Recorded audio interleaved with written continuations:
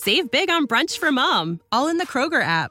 Get half gallons of delicious Kroger milk for $1.29 each. Then get flavorful Tyson natural boneless chicken breasts for $2.49 a pound, all with your card and a digital coupon. Shop these deals at your local Kroger today, or tap the screen now to download the Kroger app to save big today. Kroger, fresh for everyone. Prices and product availability subject to change. Restrictions apply. See site for details.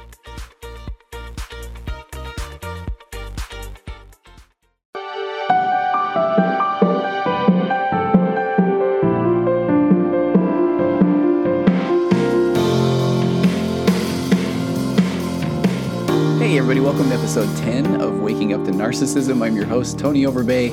I'm a licensed marriage and family therapist and host of the Virtual Couch podcast, where I will throw a plug in.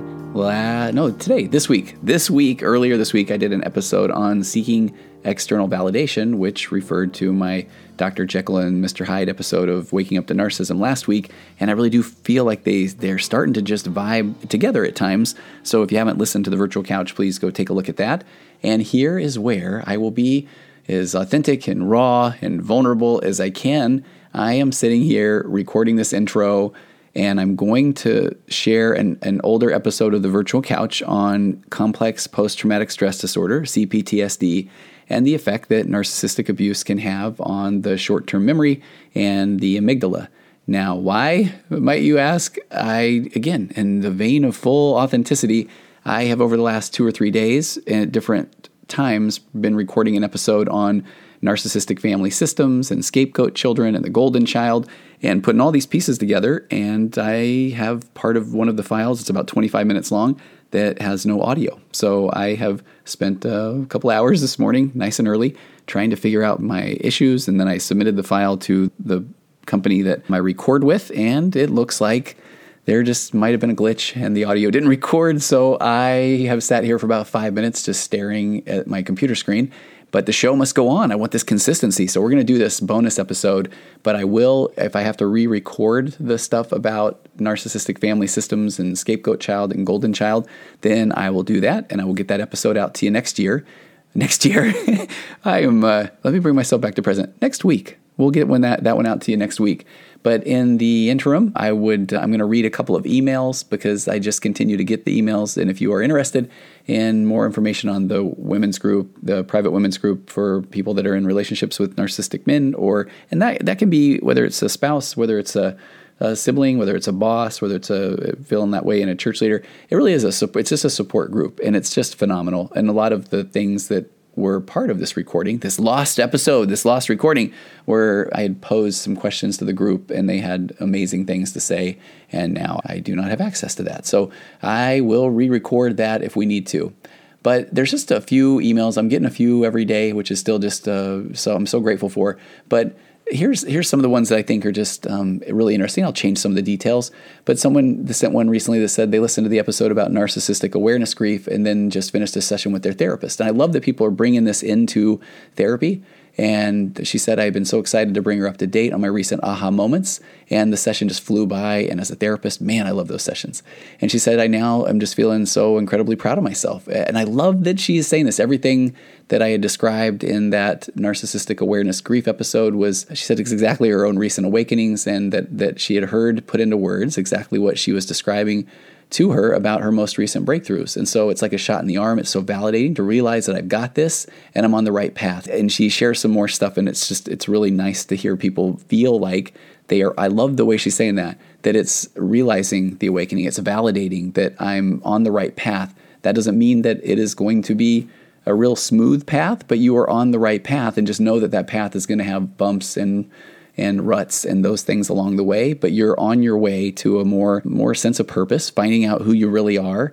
And ultimately that is what builds that confidence, and it raises the waters around you when you let your light so shine that others will then feel that power. Then Marianne Williamson poem that I love, who are you to play small so that others around you will not feel insecure, because your job is to be the best version of you can be for yourself, for your family, your kids, that sort of thing. So I was grateful for that.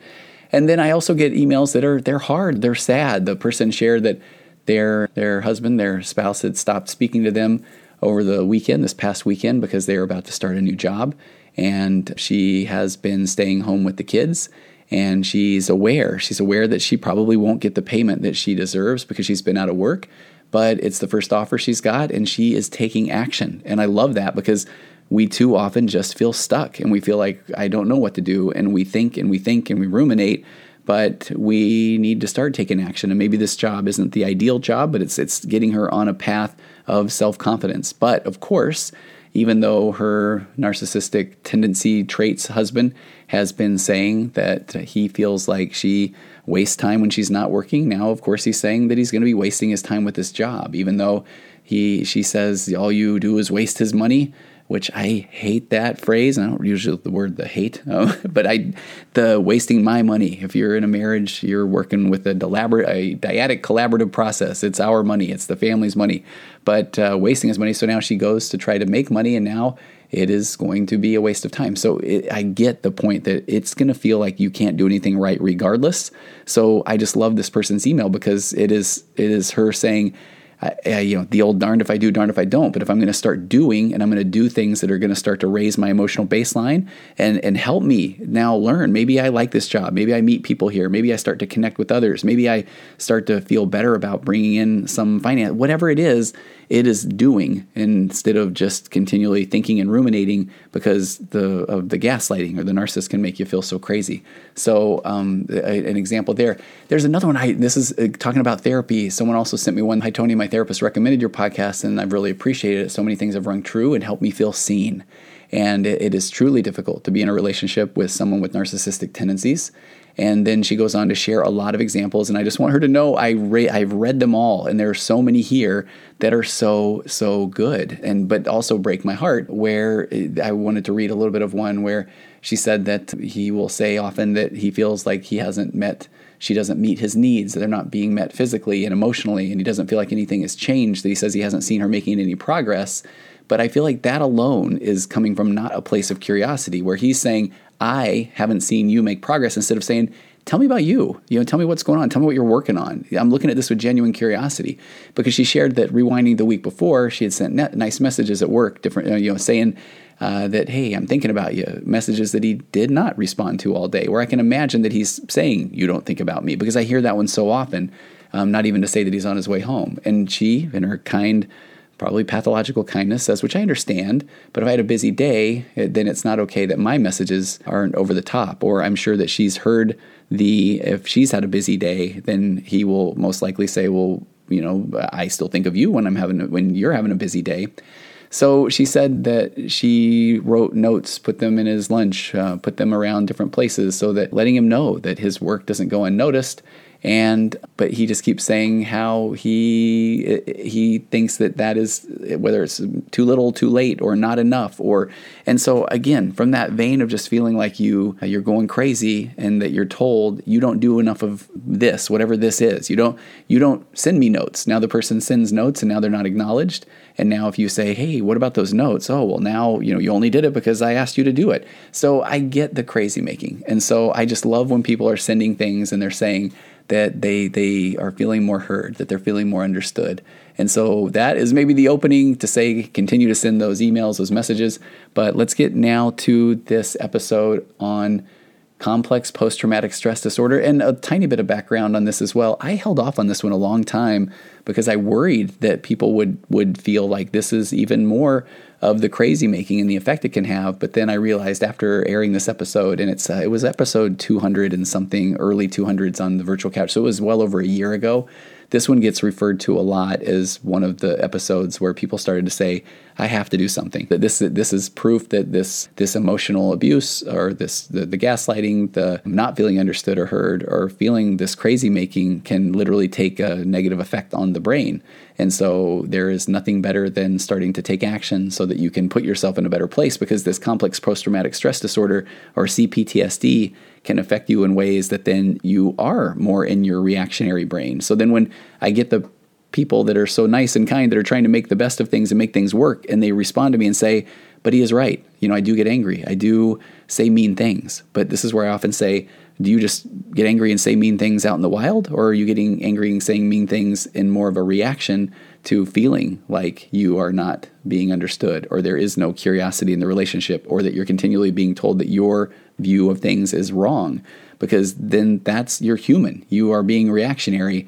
And so the more you're going to learn about this complex post-traumatic stress disorder, and the more you're going to learn about gaslighting and raising your emotional baseline and truly finding your sense of self and purpose, then the more confident you will be. And we've already identified that, unfortunately, the more confident you will be, the more that will now be viewed as most likely a threat to the person with the narcissistic tendencies, because they view it in this black or white. If you have a different opinion, you are telling me mine's wrong, so then therefore I must defeat you. And that is not a mature adult relationship. So let's get to this episode on CPTSD. 2 seconds more of housekeeping.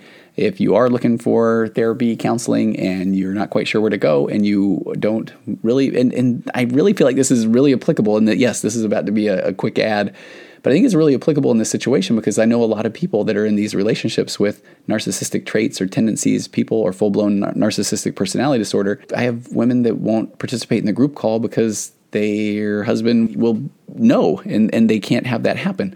So if you go to betterhelp.com/virtual couch, then there are therapy options there that are literally therapy, text therapy, messaging therapy, video chats. And so where early on in my own therapeutic career, I thought, well, I don't know if that's very effective. Well, we got to meet people where they're at. So if you feel like you need help and you feel like you're not quite sure where to go, or you don't want to go somewhere in person or out in public, then this might be a good option. And go to betterhelp.com/virtual couch, and you'll get 10% off your first months of counseling services. And they are licensed professional counselors and therapists. And during the assessment process, and it's all a form you fill out online, then I would be pretty open and honest about worrying about emotional abuse or those sort of things, so that they can put you with the right counselor. And the best part about this one is that if you do not have a fit with your counselor, it is very, very easy to lovingly break up with your counselor, your therapist on BetterHelp, because you can just open up your online portal and say, I think I want another therapist. So go to betterhelp.com/virtual couch, get 10% off of your first month's services, and let's get to this episode on complex post-traumatic stress disorder. Send me your messages. Go to tonyoverbay.com, send through the contact form, and next week we'll get back to that, family systems and narcissistic family systems.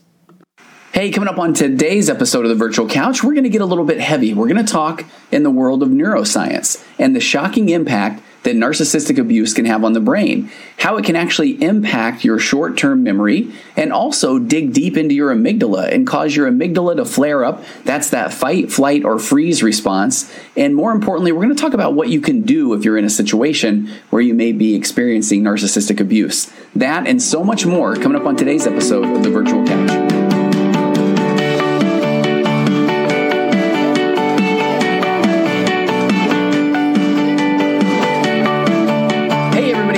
Joining me on episode 221 of the Virtual Couch, I am your host, Tony Overbay. I'm a licensed marriage and family therapist, certified mindful habit coach, writer, speaker, husband, father of 4, ultramarathon runner, and creator of The Path Back, an online pornography recovery program that is helping people like you reclaim their lives from the harmful effects of pornography. If you or anyone that you know is trying to put pornography behind you once and for all, and trust me, it can be done in a strength-based, hold the shame, become the person you always wanted to be way, then head over to pathbackrecovery.com, and there you can download a short ebook that describes 5 common mistakes that people make when trying to put pornography behind them once and for all. Again, that's pathbackrecovery.com. And welcome to the podcast.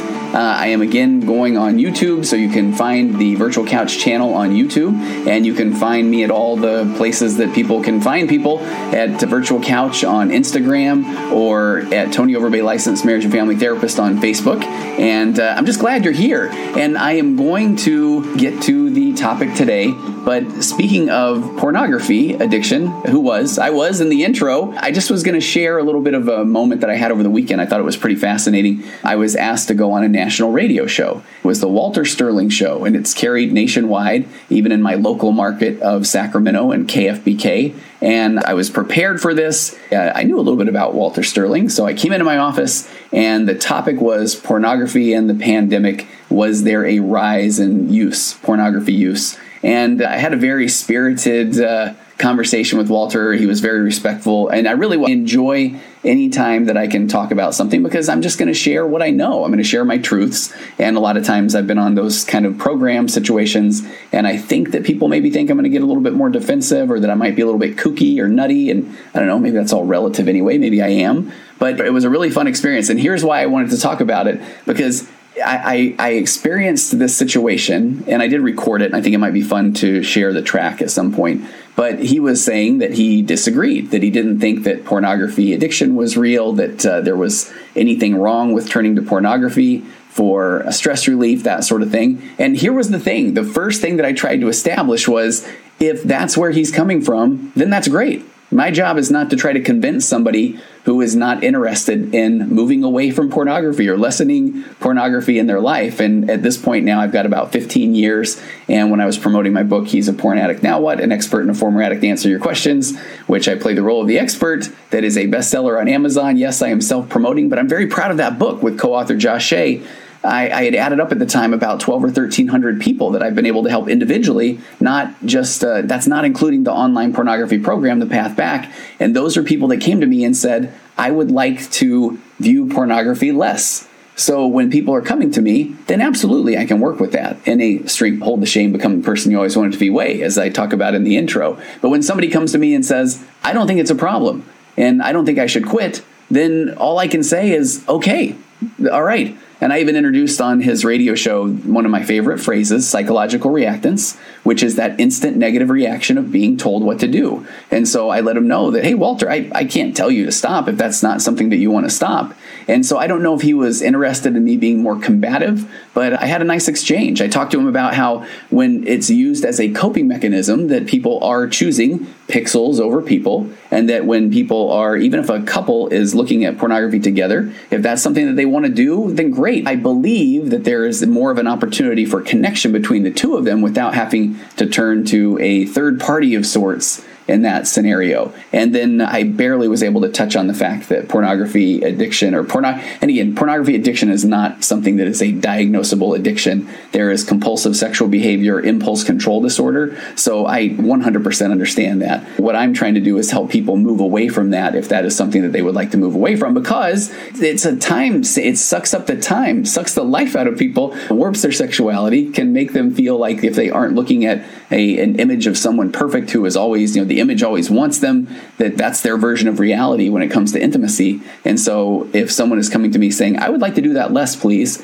then we look at their areas of their life. Are they feeling satisfied in their parenting? Are they feeling satisfied in their marriage, or in their health, or in their career, or in their faith? And so as we shore up those areas, using my favorite modality, acceptance and commitment therapy, kind of dial in their values, get them working towards something that they really believe in, and parenting through the nurtured heart approach, and feeling like they really have a parenting model, and dialing into their couple's relationship with emotionally focused therapy. When you get all those things working together, there is less of a siren song of pornography, of food, of online gambling, of any of those coping mechanisms. So I wanted to share that. It was a really fun experience. It's funny, I drive home. I walk in through the garage, and my wife was kind, and she listened to it on the local radio station and had filmed it and threw it up to a family chat that we have. But I love the fact that one of my daughters comes in and she's like, hey, what were you doing tonight? And I was like, I was on a national radio show. She's like, oh, okay. Hey, I'm going over to my friend's house. And I just think, like every dad's doing on a Sunday evening, jumping on a national radio show and talking about pornography, compulsive sexual behavior with someone who was trying to, I think, initially maybe attack them, and then coming out of that and feeling like it was okay. So anyway, that made for a fun weekend. I did enjoy that, and I will put up more about that. I think I've asked Walter if I can use that clip for a future episode or that sort of thing. There is a bunch of intro in the YouTube video. I'm going to say that you can now start the real topic of narcissistic abuse and its effects on the brain at whatever this minute mark is. So thank you for hanging in there.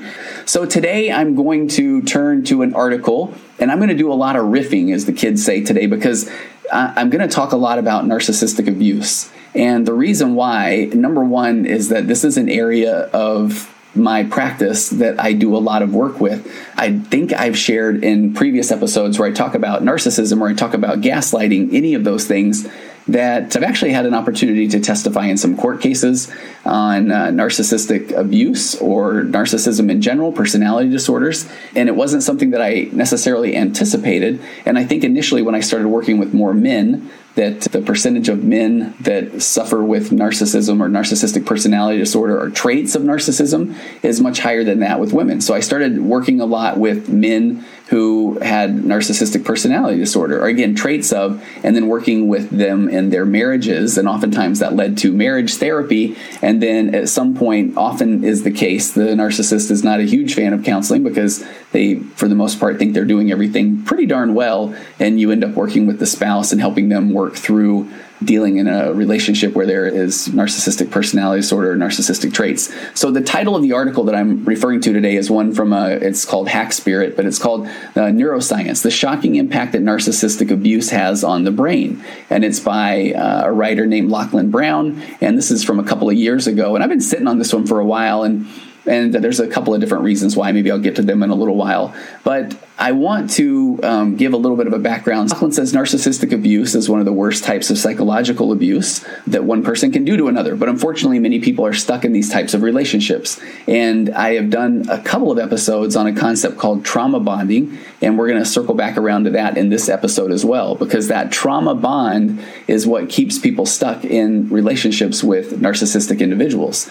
And man, there's so many things I want to say in this episode. So I hope that I can bring this all together. But one of those is, if you are listening to this and someone has forwarded this to you and said, hey, I think you're a narcissist, will you just do me a favor and just sit back, relax, and just listen and just take this in and try to not be so responsive. Try to not be so reactive, because here's what happens often. I've done a couple of episodes on gaslighting, for example. Gaslighting is that concept where when someone is saying, hey, I think that you have not been very nice lately. Let's say the wife says that to the husband. And then the husband says, seriously, you think that I haven't been nice? Have you looked in the mirror? I can't believe you're saying this. Matter of fact, the fact that you're saying this to me makes me realize how mean you are. And so by the end, the wife is thinking, oh my gosh, am I mean? Am I the one? Wow, I shouldn't have even brought that up. I guess I really am mean. And it can just be this crazy making behavior. And please go look at some of the episodes I've done on gaslighting if that's the case. But so what has happened often is I will work with a wife who will hear that episode, one of these episodes on gaslighting or one of the episodes like I'm going to do today, and they'll send it to their spouse that they worry may suffer from some narcissistic tendencies, or I like to call dustings of narcissism. And then the person will hear that, and then they'll say, yeah, you know what? She does gaslight me. And honestly, it was one of the most interesting, kind of profound experiences I had, where when I did an episode on gaslighting, and there was one of the women that I was working with, two of the women I was working with, happened to, on that same day, send the episode to their spouse. And within 2 hours, I got text back, and both of the spouses said the same thing, that the wives sent the episodes about gaslighting to the narcissistic husbands, and they both responded with, thank you for sending that to me. Now I know what you're doing to me. You are gaslighting me. And I used to try to come up with something clever of a way to assure the wife that that is not the case. And here's one of the things that I came up with that I feel is one of the best descriptions. If you take the wife out of that narcissistic relationship and put her in a new relationship, she will then be viewed as simply kind. If you take that narcissistic person and put them in a different relationship, they are going to continue to have their own sets of rules when it comes to finances. They're going to continue to gaslight. They're going to continue to not apologize. They're going to continue to not own up to their behaviors. So oftentimes I say, hey, that's one of those signs that you are being reactionary. I can remember one of the first women that ever came into my office, and she said, no, I do. I get so angry with my husband. I do yell at him. And I often say, okay, were you a yeller to begin with? And she says, no, I wasn't. So you are yelling in reaction. You are yelling to not feeling heard. You're yelling to not being validated. You're yelling to being made to feel crazy. If you take you into and put you in a relationship with someone who says, hey, tell me more about that. Oh my gosh, I can understand that. I didn't realize that's what I was doing. Would you just yell at them randomly? No, you wouldn't. But take your spouse and put them in a different relationship, and most likely the person that they would be in that relationship with is going to eventually start yelling because they feel crazy, because that person, that narcissistic person, is not owning up to their part of the relationship. And one of the key things here is remembering that narcissism is a personality disorder. There are certain things that we call them personality disorders. And one of the key components of a personality disorder is that person is stuck in their ego. They cannot step outside of their ego and see things from another's point of view, so they don't believe that they're doing anything contrary to what is right, which is why things like gaslighting just flow. And again, is narcissism nature? Is it nurture? There is belief that it is a little bit of both, that it typically comes from childhood trauma or abandonment, where then every kid is designed to go from self-centered. Kids are self-centered. That's what we do when we're kids. We don't know how to fend for ourselves, so it's just everything is about me. Give me that. That is mine. What about me? And then when there is not secure attachments with caregivers, or when there is abuse or there is abandonment, or if the kid's parents are narcissists, so that's modeled behavior, then they never make that jump from self-centered to self-confident. So they move forward as a self-centered individual into adulthood. So that is why it can feel like you're arguing at times with a 10 to 12-year-old boy when you're arguing with someone that suffers with narcissistic personality disorder or traits of narcissism. And again, narcissism is not just always this grandiose, malicious, look at me in the mirror. There are various subtypes of narcissism, and I've done an episode or two on that as well.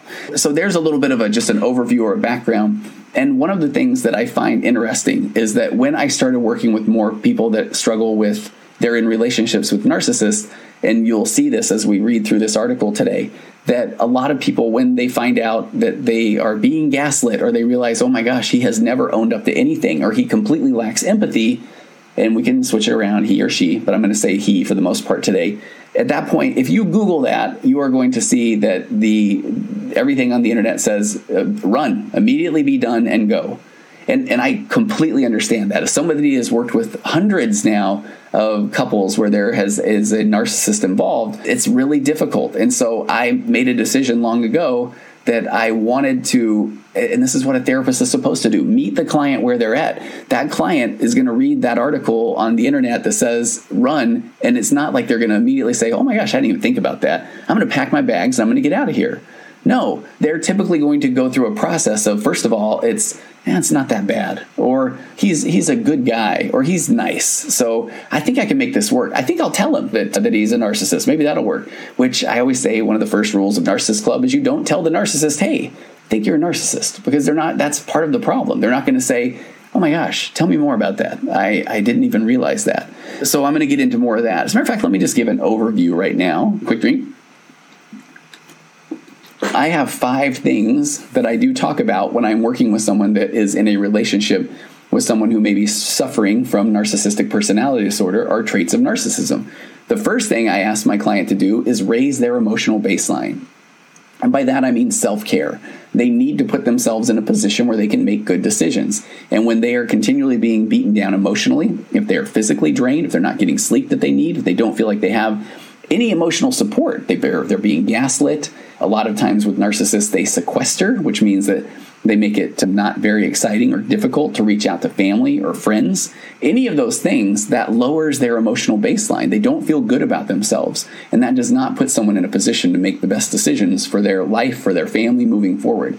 Number 1, I say raise your emotional baseline. Number 2, I say get a PhD in gaslighting. Now, not literally a PhD, but learn all you can about gaslighting, because that is one of the key components to recognize when you are being gaslit, because that is when you can realize I'm not crazy. I really do understand, and I have so many examples that I've worked with, and I think I gave one not too long ago that was literally one where it was a guy that had spent a decade enjoying peanut M&Ms in front of his wife. And then at one point, she gets some peanut M&Ms, and I don't know what the narcissistic trigger was that day, but he says, why'd you get me these? And she says, because you love them. And he said, I've never enjoyed these. I can't believe that you got me peanut M&Ms. And she's going back to basically literally conversations on how the peanut M&M is the finest of all the M&Ms, and how anyone that doesn't enjoy these must be crazy, and how sometimes if you leave them out on the dash, they melt just a little bit, and they're perfect, and they're wonderful. And she has all of this data, and he's saying, I never said that. And really, you don't even know me if you think that I enjoy peanut M&Ms. I mean, gaslighting, getting your PhD in gaslighting and understanding in that moment I don't know why he's doing this, but I know he likes peanut M&Ms. That's the bottom line. So getting the PhD in gaslighting. Another one is learning how to disengage from unproductive conversations, which kind of follows that. Once I understand gaslighting, I'm not going to continue to participate because the narcissist is not going to own their own crap. They're not going to own their own part of the conversation. The fourth one is setting boundaries. A boundary might be, hey, when you start swearing at me, I'm going to walk out the door. And being able to commit to that, because that's when the gaslighting, oh, fine, walk away. You never want to deal with things, but that's a boundary. But the fifth one, which is the most difficult one, and this goes back to an article that actually a client had sent me years ago from a blog. I think it's called Ask Men. It's by this researcher, PhD candidate. I'll have to put a link to that somewhere in the show notes. But it talked about narcissistic emotional trauma and abuse. But that fifth thing that I like to share is you have to realize that there is nothing that you will say or do that will cause the aha moment for the narcissist to go, oh my gosh, I finally get it. And that one is hard. I've been doing this a long time, and when I share that with people, that one can feel a little bit hopeless, I understand. But I can also think of, people I work with on a daily basis who once they know that, they'll identify these situations where they were saying, and then I found myself thinking, if I say it this way, if I'm really nice, if I withdraw, if I get angry, there's some way that I will be able to express myself that then he will finally go, oh my gosh, I get it. So those are those 5 things that I typically say to keep an eye out for. But again, I know that it's not just as easy as understanding, oh my gosh, I think he might be a narcissist. I have been gaslit my entire life. And once you hear this more about the long-term narcissistic effects on the brain, that it's not so easy just to say, pack up the bags, kids, we're heading out. So I get that.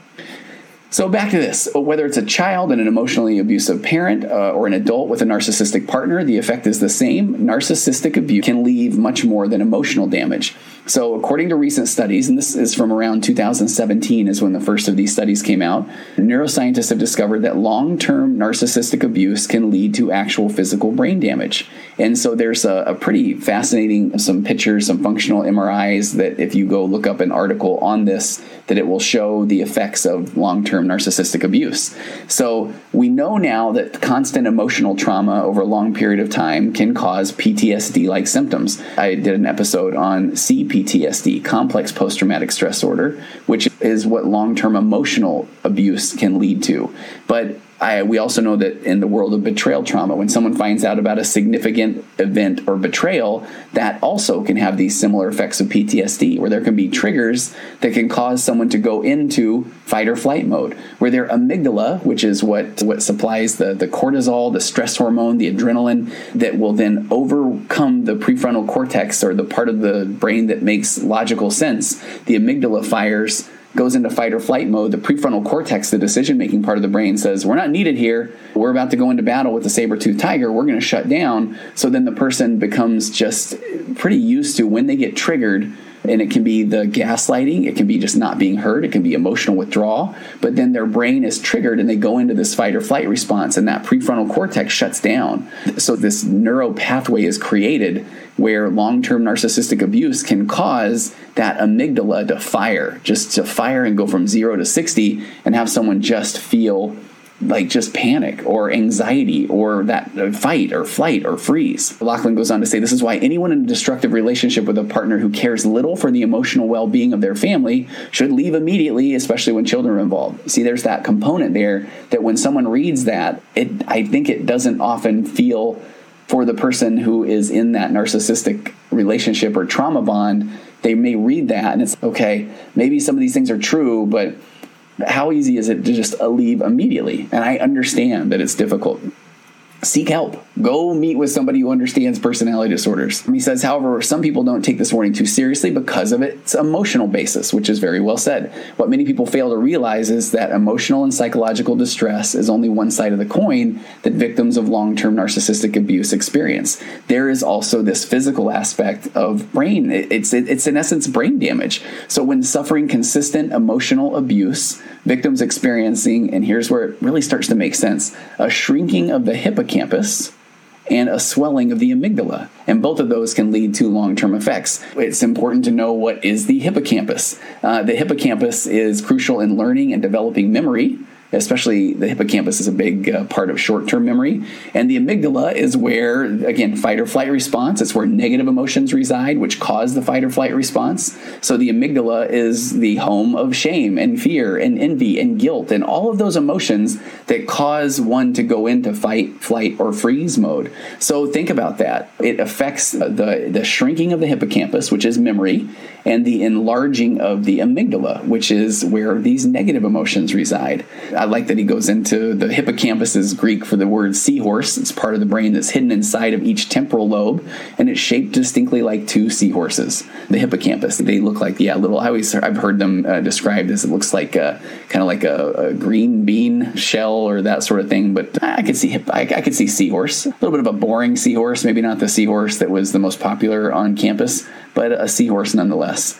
And so one of the most important functions of the hippocampus is for short-term memory, which is the first step to learning. So information is first stored in short-term memory before it can be converted into permanent memory. So without short-term memory, it can be very difficult to learn. So damage to the hippocampus is a lot more disturbing than scientists initially thought.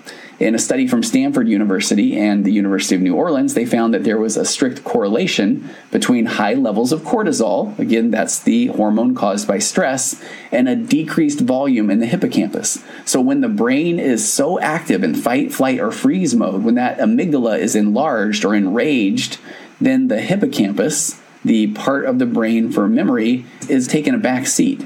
So the more stressed that people become, the smaller the hippocampus became, which is just another reason why learning how to be mindful, meditative can be such a powerful thing.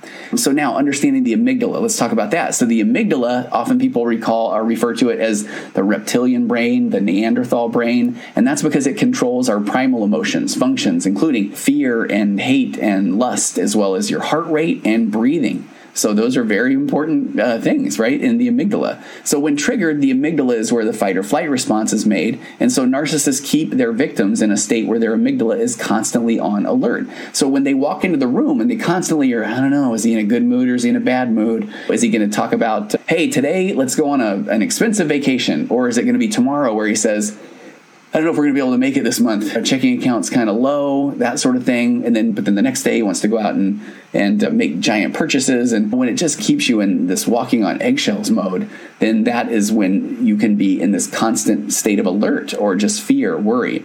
So then over time, now what this data shows is that victims fall into this permanent state of anxiety or fear. And then the amygdala reacts to the very slightest signs of abuse. The narcissist can even just utter something that is pretty basic or banal, and then the person is with this trigger response is going to all of a sudden have their fight or flight response kick in, and it's they feel like I don't know what to do, I don't know what to say. So long after the victim has escaped the relationship, according to Lachlan in this article, they will continue to live with PTSD-like symptoms, including increased phobias or panic attacks due to this enlarged amygdala that has become used to living in a state of fear. This is what causes part of that trauma bond. And so that is to protect themselves from their reality. They often use defense mechanisms that make it easier to cope, such as projection. So victims often convince themselves that their narcissistic abuser has positive traits and intentions, such as compassion or understanding, when in reality that might not be the case. And that is part of the trauma bond. Let me flip over to, I've got a tab up here from talking about healing a broken heart a few episodes ago, and the amazing TED Talk by Guy Winch. In that episode, I worked in some trauma bonding information as well.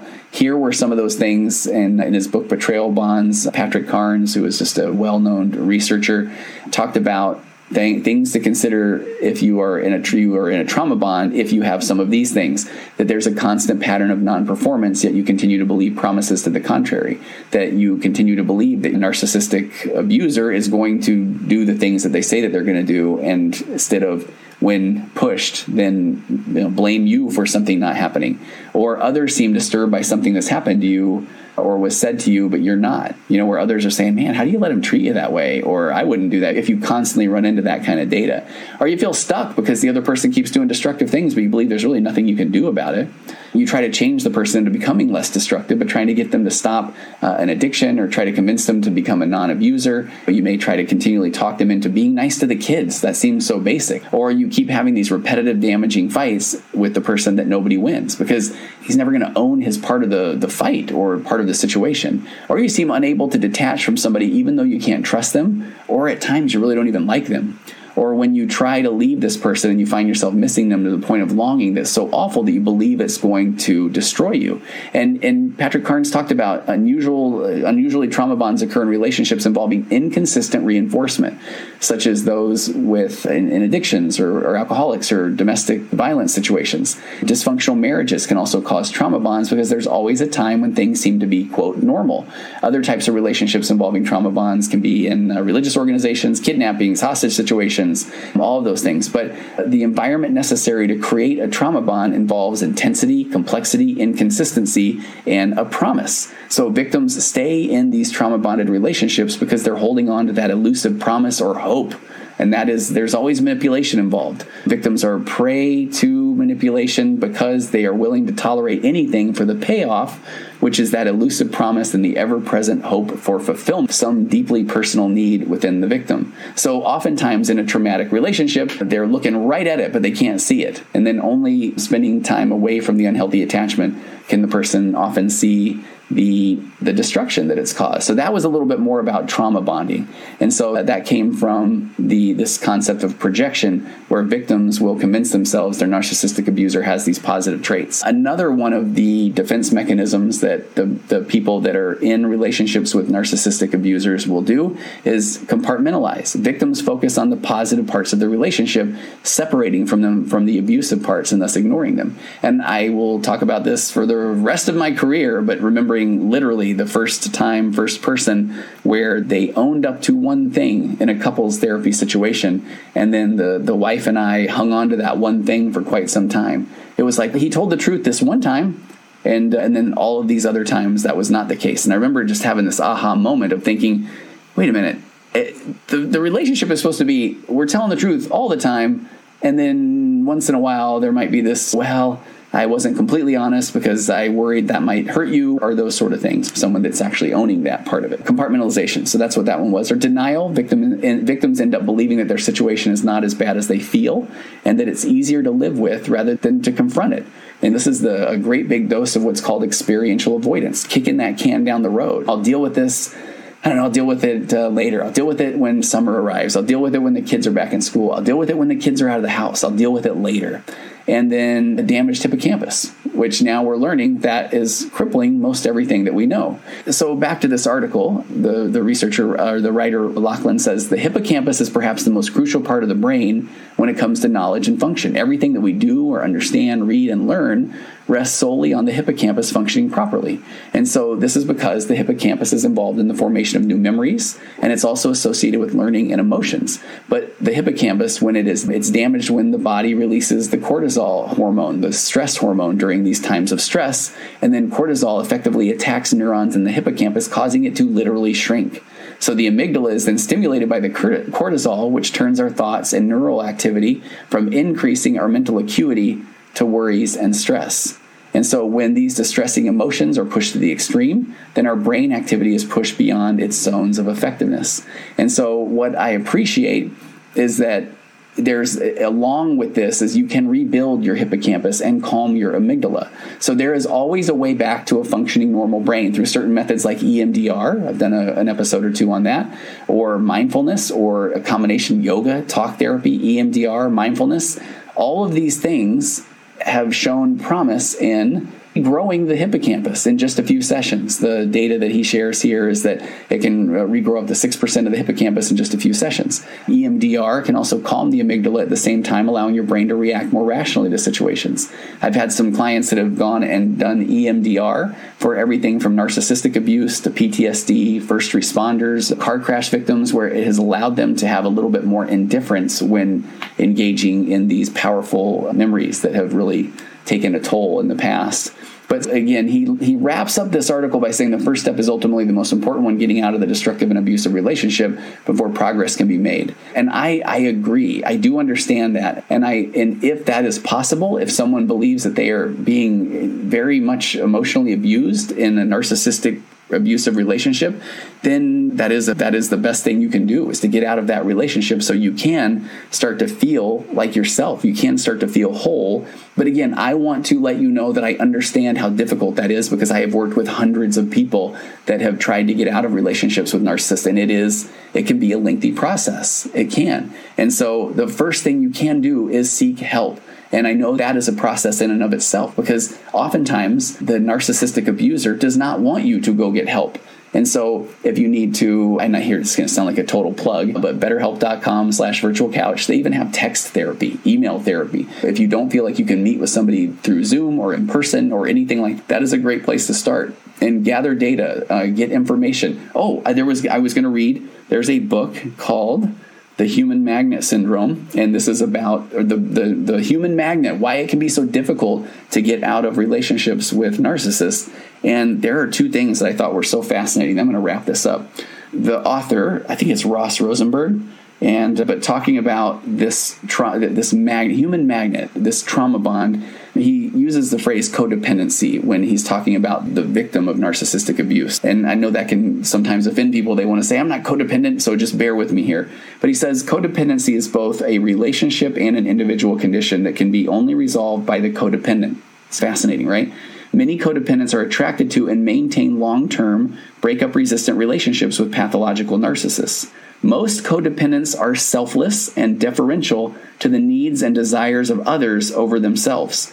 They are pathologically caring. Now, I've never heard pathological used with caring, but as I have read this with several clients that are in relationships with narcissistic men or vice versa, that speaks to them. They are pathologically kind and caring people. So if that was in a healthy relationship, that would be a strength and a gift. But he goes on to say they are pathologically caring, responsible, and sacrificing people whose altruism and good deeds are rarely reciprocated. While some codependents are resigned to their seemingly permanent relationship role, others actively, albeit unsuccessfully, attempt to change it. And these people become preoccupied with opportunities to avoid, change, or control their narcissistic partners. Despite the iniquities in their relationships and the constant suffering, they do not end their partnerships, and codependency is not just limited to romantic couplings, as it manifests itself in varying degrees in most other significant relationships. 3 more paragraphs out of this book, and then we'll be done. Pathological narcissism. He says, although pathological narcissism is not a new term, I use it in this book to represent a person with one of 4 disorders. Pathological narcissists are people who fit the diagnostic criteria for either narcissistic, borderline, or antisocial, which is sociopathy, personality disorders, and or active addicts. Despite the many differences between these 4 disorders, they all share core narcissistic personality, thinking, and emotional and interpersonal characteristics. Here's the key.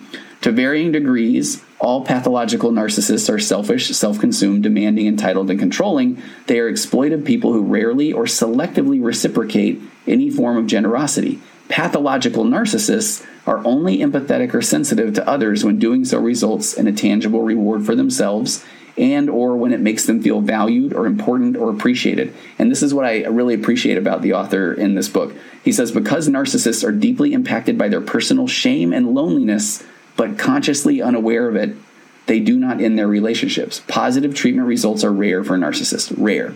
Although active addicts are included as one of the 4 pathological narcissism disorders, their narcissism may only be addiction-specific. In other words, when sober and in recovery, their true personality type will surface. This can be any possibility reflected on the continuum of pathological selflessness to pathologically selfish personality types. So I highly recommend that book, The Human Magnet Syndrome. But so that's all I have for you today. If you feel that you are in an emotionally abusive relationship that may be doing a number on your amygdala and doing a number on your hippocampus and growing your amygdala, the first step is, I'm just thankful that you're listening to the podcast. Share this one with someone that you feel like might need this type of help, and reach out and get some help. Talk through this with somebody, because I know that it is very difficult to just immediately hear something like this and say, oh my gosh, pack my bags, I'm done. I get it. I do. I've worked with so many people that this is a process and that is normal. So I want to meet you right there where you're at. Thanks for joining me today. If you have questions specific about narcissistic abuse or emotional abuse, if you have examples of gaslighting, whenever I do an episode like this, I almost feel like making this call out. Send them to me. contact@tonyoverbay.com. And a lot of times I'll read those in a future episode, and those help people understand that they're not crazy or they're not alone. All right. Hey, thanks for joining me today, and I wish you the best. I hope you will get get help if help is what you need. And I'll see you next time on the virtual couch. Pressed emotions flying past, our heads and out the other end. The pressures of the daily grind, it's wonderful. Elastic waist and rubber ghost, I'm floating past the midnight hour. They push aside the things that matter most. It's wonderful. I have to wonder which ghost is mine. Save big on brunch for mom, all in the Kroger app. Get half gallons of delicious Kroger milk for $1.29 each. Then get flavorful Tyson natural boneless chicken breasts for $2.49 a pound, all with your card and a digital coupon. Shop these deals at your local Kroger today, or tap the screen now to download the Kroger app to save big today. Kroger, fresh for everyone. Prices and product availability subject to change. Restrictions apply. See site for details.